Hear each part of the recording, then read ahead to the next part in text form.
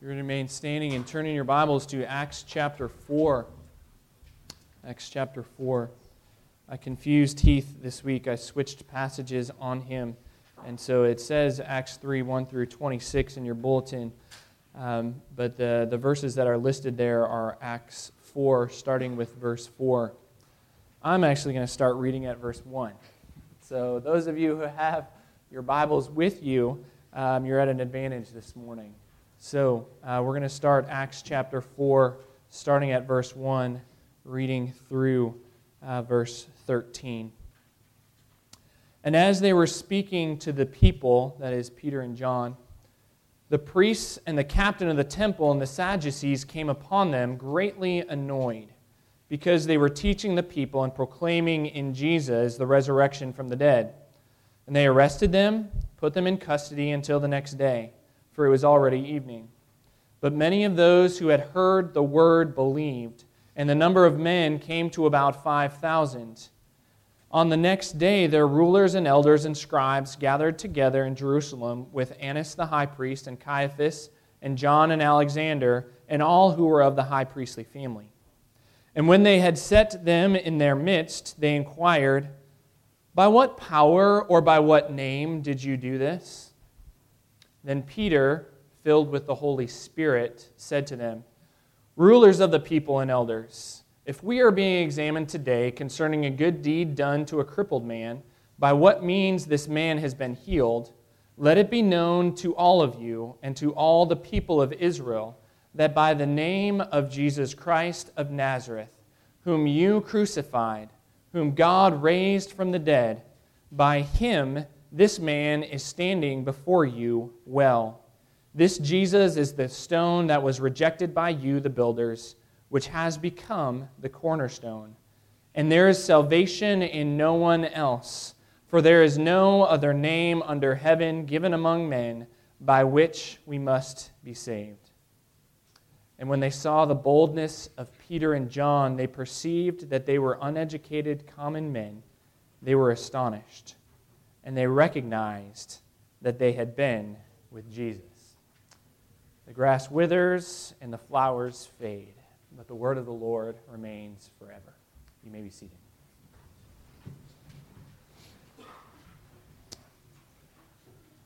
Let us pray. Our most gracious God and our Father in heaven, I pray that the words of my mouth and the meditations of our hearts would be pleasing and honoring in your sight, O Lord, our rock and our Redeemer. And it's in Jesus' name alone that we pray. Amen.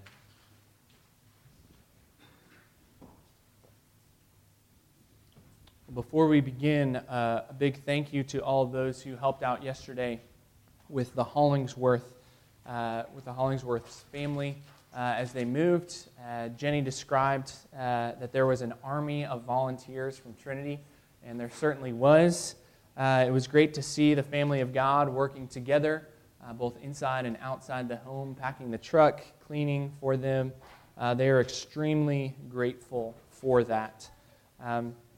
We even got to help them out in a very frustrating way, in a very frustrating situation.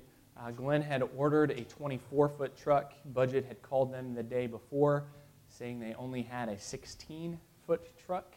That 8-foot makes a big difference when it comes to loading up your furniture. But thanks to the hard work of many of the men in this congregation, they were able to fit most of their stuff in that truck. It was impressive. So a big thank you from the Hollingsworth family for everyone who came and was able to help out with that.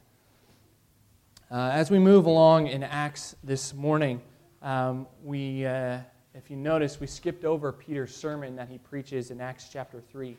We'll talk about that briefly this morning, but I wanted to read those verses that we had in Acts chapter 4.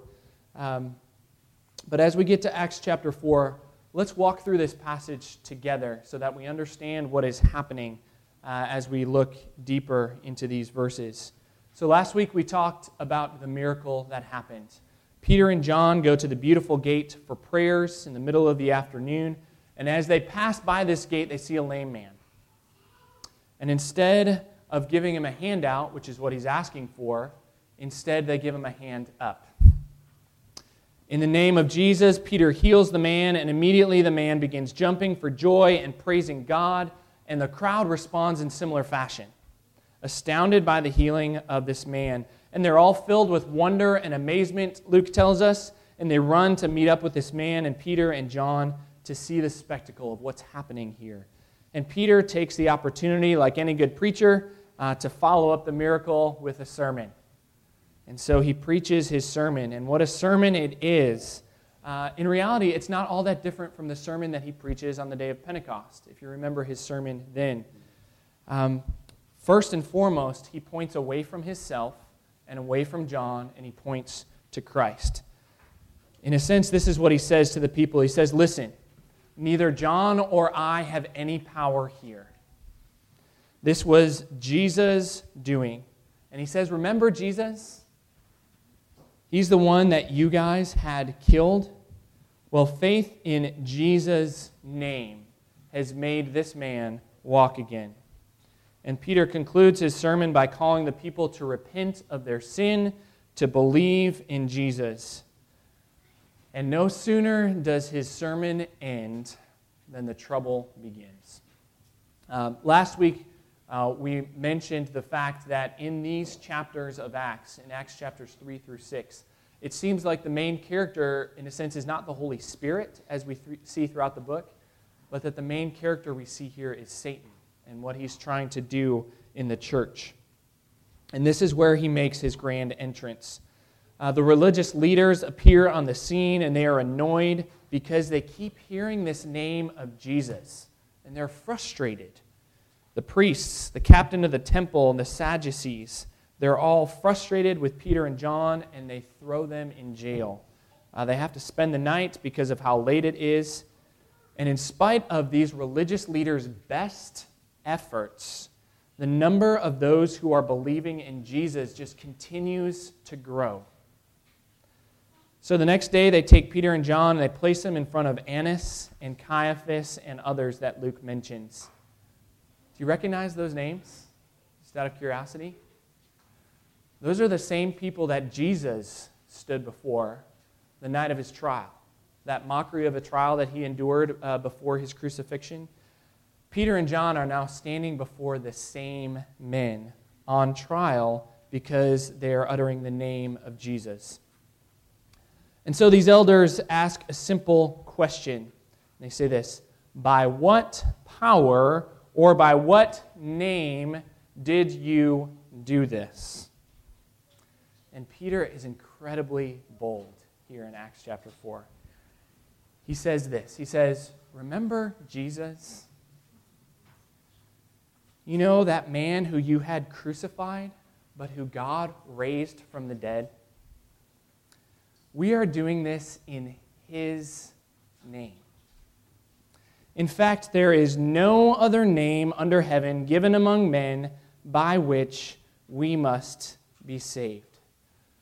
And you can just tell in this situation, the air is just sucked out of the room. The religious leaders don't know what to do. They are frustrated and they are annoyed with Peter and with John.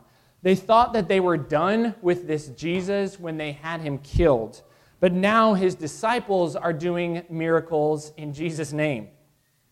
People are still flocking to him by the thousands, and they thought everything would be over with his death.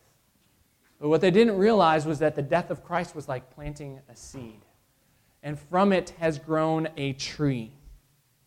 And as we read later on in Acts chapter 17, this name of Jesus is going to turn the world upside down.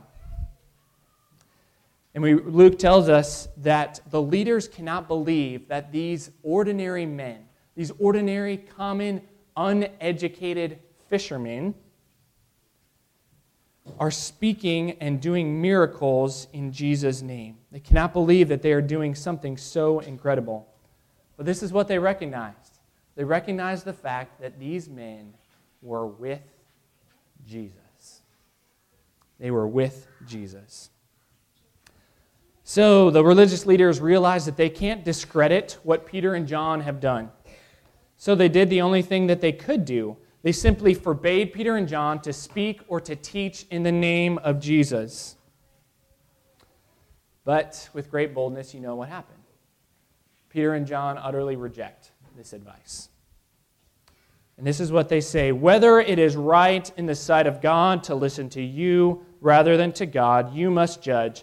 But we cannot but speak what we have seen and what we have heard. And that's Acts 4, verse 20.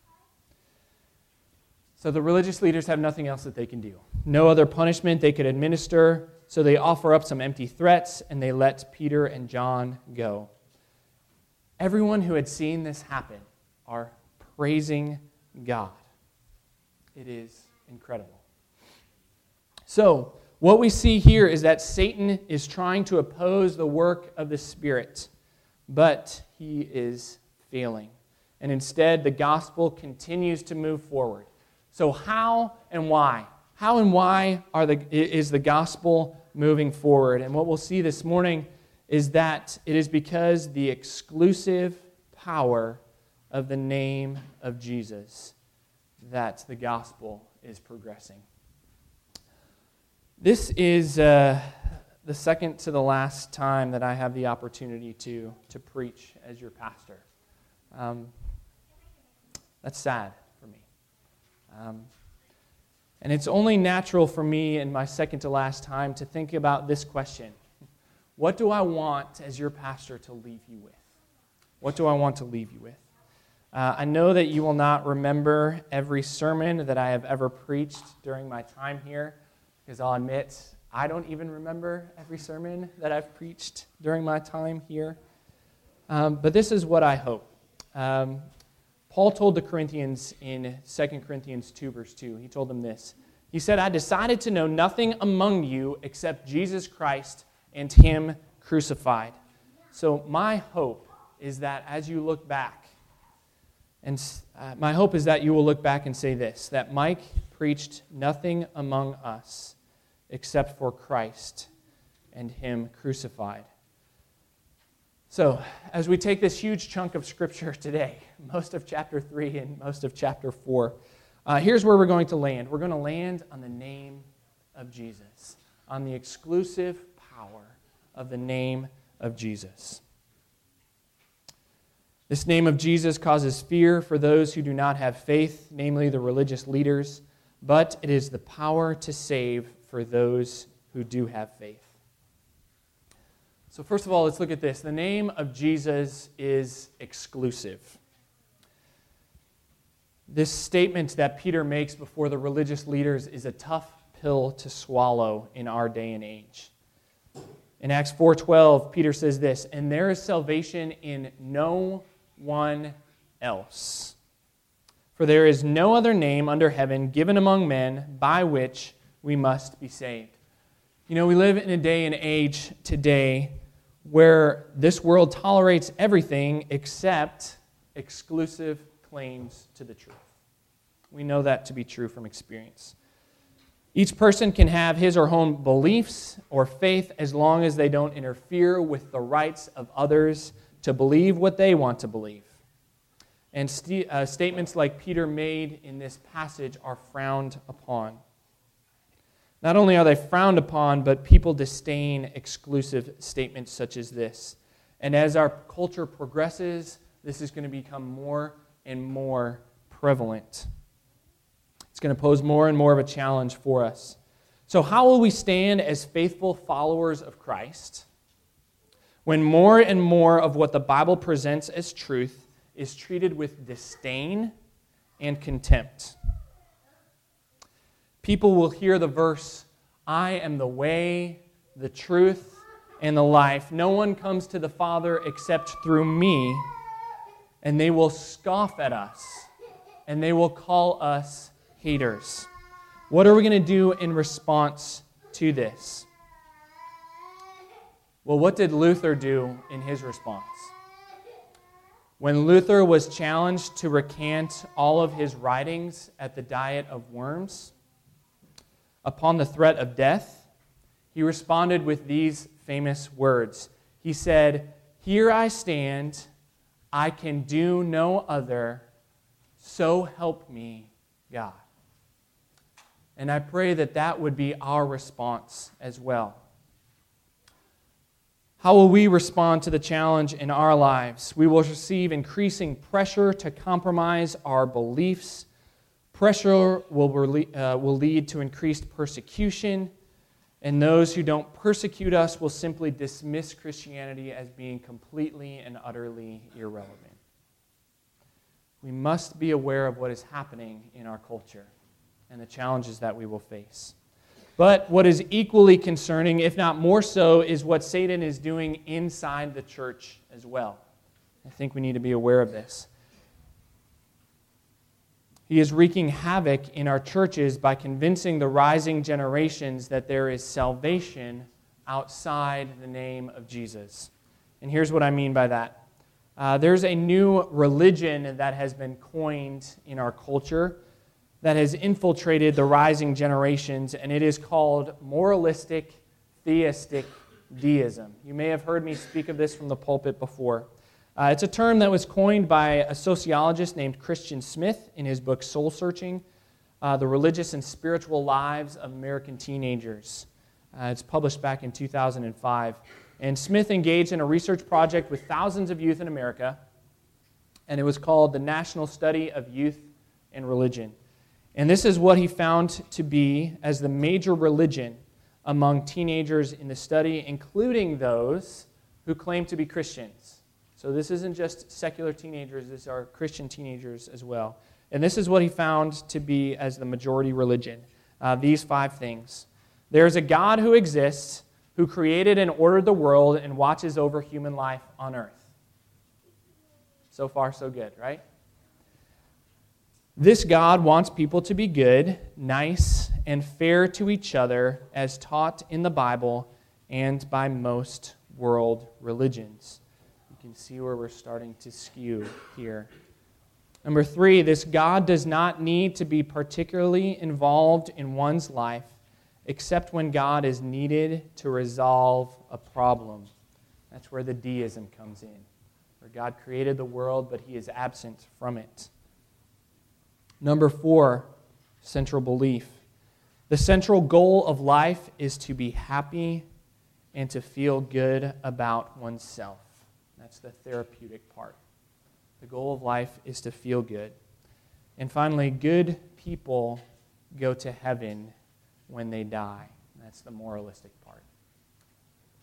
So this was found to be the dominant religion among our teenagers back in 2005. Do you notice a particular name that might be missing from this religion? There's no mention whatsoever of Jesus. None. No mention of Jesus. And that's why this religion is so dangerous. It sounds good and appealing that God wants us to be good and fair, and that life is to be happy and to feel good about oneself, and good people to go to heaven when they die. But one of my seminary professors his name was Steve Brown. He was famous for saying this when something sounded good, but it was heretical. He said, "It is from the pit of hell, and it smells like smoke." Followers of this religion will happy and good and fair themselves into eternal destruction. And why? Because salvation is found in no one else outside of the name of Jesus. 10 years ago, this was found to be the dominant religion among our teenagers, and I dare say that it's the dominant religion today, if not something even more skewed or worse. The question is, how do we get to that point? Even in the church, how do we get to the point where we're raising children who believe that this is the case? And I know that this is not for everyone, okay? You have to take surveys with a grain of salt. I hope and pray that this is not all of our teenagers, especially those in the church. But how did we get that way? And I believe that the problem isn't in our teenagers, because I don't believe that they got this way on their own. I believe that this became the major religion because this is what we ourselves have taught them. We may not have done it with our lips, but we've certainly done it with our actions. I'll be honest, my tendency with my children and with the world around me is to display a religion where God does not play a major role in my life. I often show a religion that is based on being good and doing what is right and being fair. I show a religion that desires my personal happiness and my satisfaction above everything else. And my proclivity is to display a Christless Christianity that is based on my good works. And if you are honest with yourself this morning, you have a tendency to do the same thing. How have we done this? I believe the words of Francis Schaeffer are in order here. I can't preach my second to last sermon without using an illustration from Francis Schaeffer. I believe that we have failed to display a personal relationship with a God who is there. I think that's our problem. And just like Peter called the crowds to repent, we are called to repent as well of promoting any other gospel other than the gospel of Jesus and Jesus alone, because the name of Jesus is exclusive. There is no other. So, I encourage you this morning to take a look at your life. If you say with your mouth that salvation is found in no one else, but are living a life that says otherwise, confess your sin and trust in Christ for salvation. This is our gospel calling. You know, evaluating yourselves is one of the toughest things that you can do. So, if you know that you cannot be honest with yourself, I would pray that you would allow someone that you love and who loves you to speak honestly into your life, because this is critical. Salvation is found in no one else except for the name of Christ. So, the name of Jesus is exclusive because it is powerful. We saw in our passage last week, and we see the effects of it in our passage today, this miracle that Peter and John have done with this lame man. Instead of giving him a handout, they gave him a hand up. And in the name of Jesus, they healed him so that he could walk. And not only could he walk, but he could leap for joy immediately. The question is, does God do miracles today? I don't know exactly how to answer that question, but I will tell you this. I did see a miracle yesterday when the men of this church fit a 24-foot truck worth of stuff into a 16-foot truck.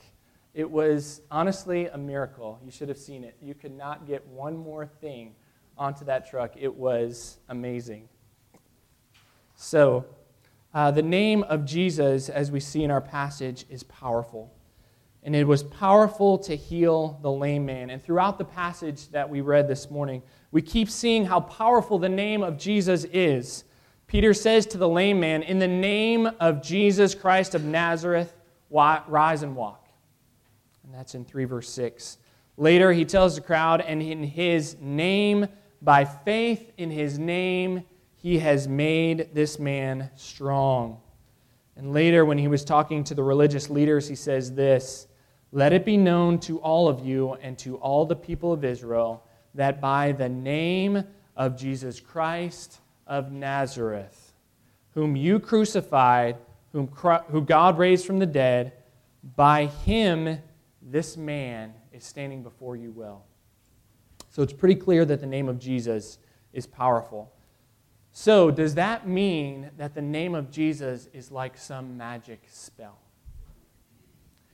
Can we go around to people and simply heal them in the name of Jesus? Can I say to Ron Plate, "I heal you of cancer in the name of Jesus"? Or, Leah, can I walk up to you and say, "Your back is healed in the name of Jesus"? Or Lee, to your mother, can I say to her, "Your mind is healed in the name of Jesus"? You know, we know that it doesn't work like that. Sometimes I wish that it did. But how does it work? How is it that faith in the name of Jesus made this lame man walk? And why does it seem like that doesn't happen today like it did then? You know, that's a really hard question to answer, isn't it? I think an easy answer would be to simply say that God allowed miracles to happen then during the time of the apostles for a particular purpose in the life of the early church. And I think that's a good reason. But I think we also have to struggle with the question. The hard answer would be to simply say, you know, I don't know. I don't know. Is there power to heal through faith in the name of Jesus? Of course there is, because the name of Jesus is powerful. We cannot and we shall not limit the ability of God to do the miraculous. Does he typically do it like he did with the lame man? No.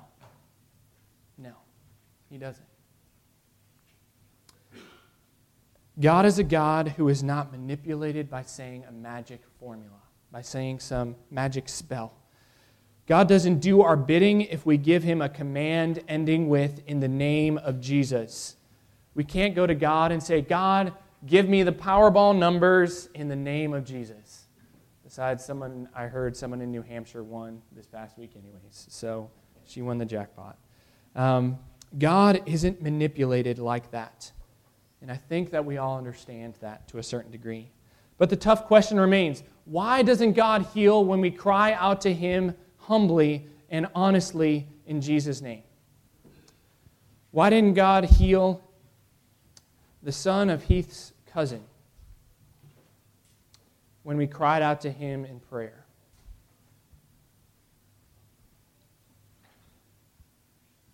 Why doesn't he heal my daughter's heart condition?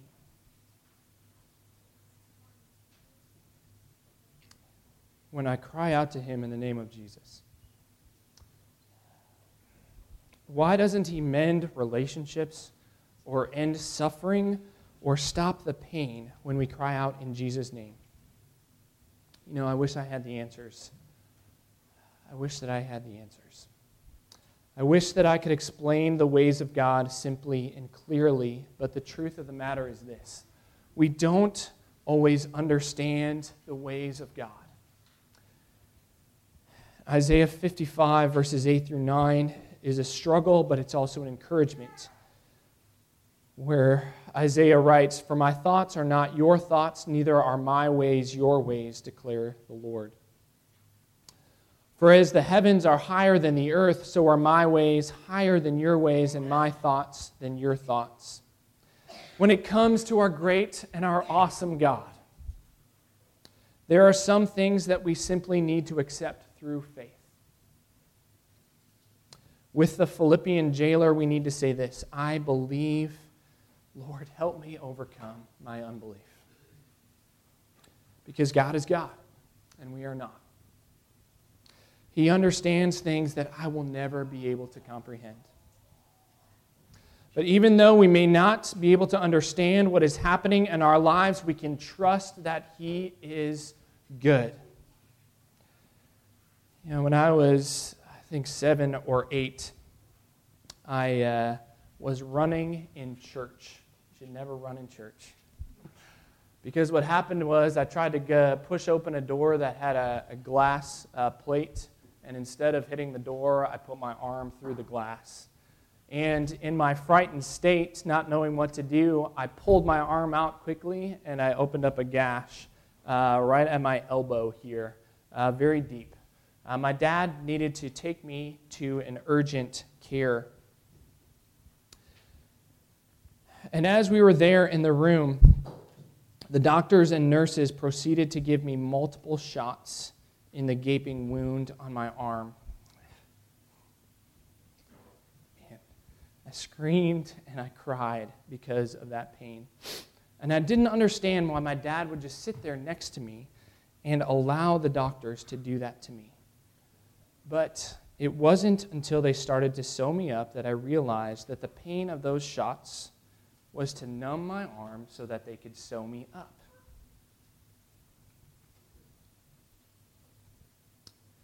What I didn't realize was that the pain was for my healing. You know, God works in our lives in ways that we may not understand, but He loves us, and He works for the good of those who love Him, as He says in Romans 8:28, and He works for His own glory. In reality, although our physical healing may not happen in this life, it will happen in the life to come. In a very real sense, all of us are being healed like the lame man. It may just not be happening here. As we prayed this morning, it has happened for Ron's father. Ron's father is healed. And like this lame man, he is leaping for joy on the streets of heaven. So the name of Jesus has the power to heal our physical bodies, but He also has the power over sin. And this is where we will conclude this morning. In his sermon, Peter tells the crowd to repent, therefore, and turn back, that your sins may be blotted out. And that's in Acts 3, verse 19. And as we have already discussed, there is no other name under heaven by which men must be saved, or by which we must be saved. What I find that is absolutely amazing when you stop and ponder it is this. In Peter's sermon to the crowd, he accused them of killing the author of life. So you kind of get the sense of what he's saying here. He's saying, you put to death the person who created life. The very person who gave you life, you put that person to death. It's a tremendous amount of irony there. But isn't the dramatic irony of the death of Christ simply incredible? It's the very death of the author of life that brings life to those who have faith in His name. Because of the power of the name of Jesus, even those who took part in the murder of the author of life can be saved through His name. This is the power that the name of Jesus had. And if people who murdered Jesus can be saved, then won't our repenting and having faith in the name of Jesus also save us from our sins as well? You know, compared to murdering the author of life, it seems like our sins aren't really that great in comparison. But you know as well as I do, even though that we did not utter the words, "Crucify Him," in first century Jerusalem, our sin resulted in the death of the author of life.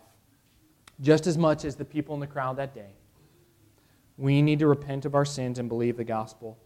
In fact, because salvation is found in no one else under heaven, every Christian from the beginning is forgiven of their sin through the powerful name of Jesus and through Him alone. And it isn't something that we can achieve on our own. It's something that God has done for us. Romans 8, verse 3, "For God has done what the law, weakened by the flesh, could not do." So in other words, God did through Christ what we couldn't do on our own, and that is accomplish salvation. So I know as Presbyterians that we aren't used to offering invitations and walking aisles, but there is power in the name of Jesus when the gospel is being preached. Hearts and lives are converted.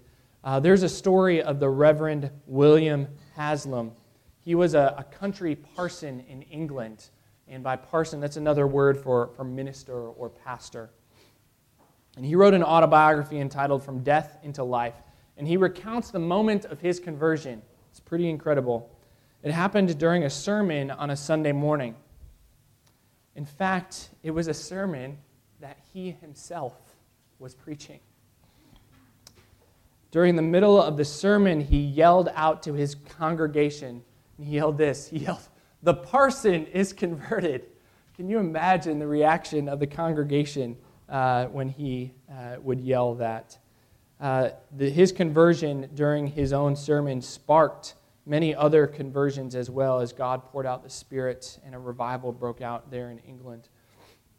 So, this morning, if you realize that you have been living your life apart from God, that you are a sinner in need of salvation through faith in the name of Jesus, I'm going to be standing at the back after the service. If you want to come and talk to me, please do. If at any time you feel the need to stand up during our service and to yell, "I am converted," we will not stop you, and we will not judge you. But if you want to come and be very Presbyterian about it and come talk to me after the service, we can also do that, and we can pray together. I would love to do that. So, as we conclude this morning, as I mentioned earlier, this is the second to last sermon that I'll be preaching here as your pastor. And as I move on and another man takes my place behind the pulpit here, this is what I hope happens here at Trinity. There is a plaque that rests on the pulpit at the church where I grew up, at Cottage Grove Christian Reformed Church.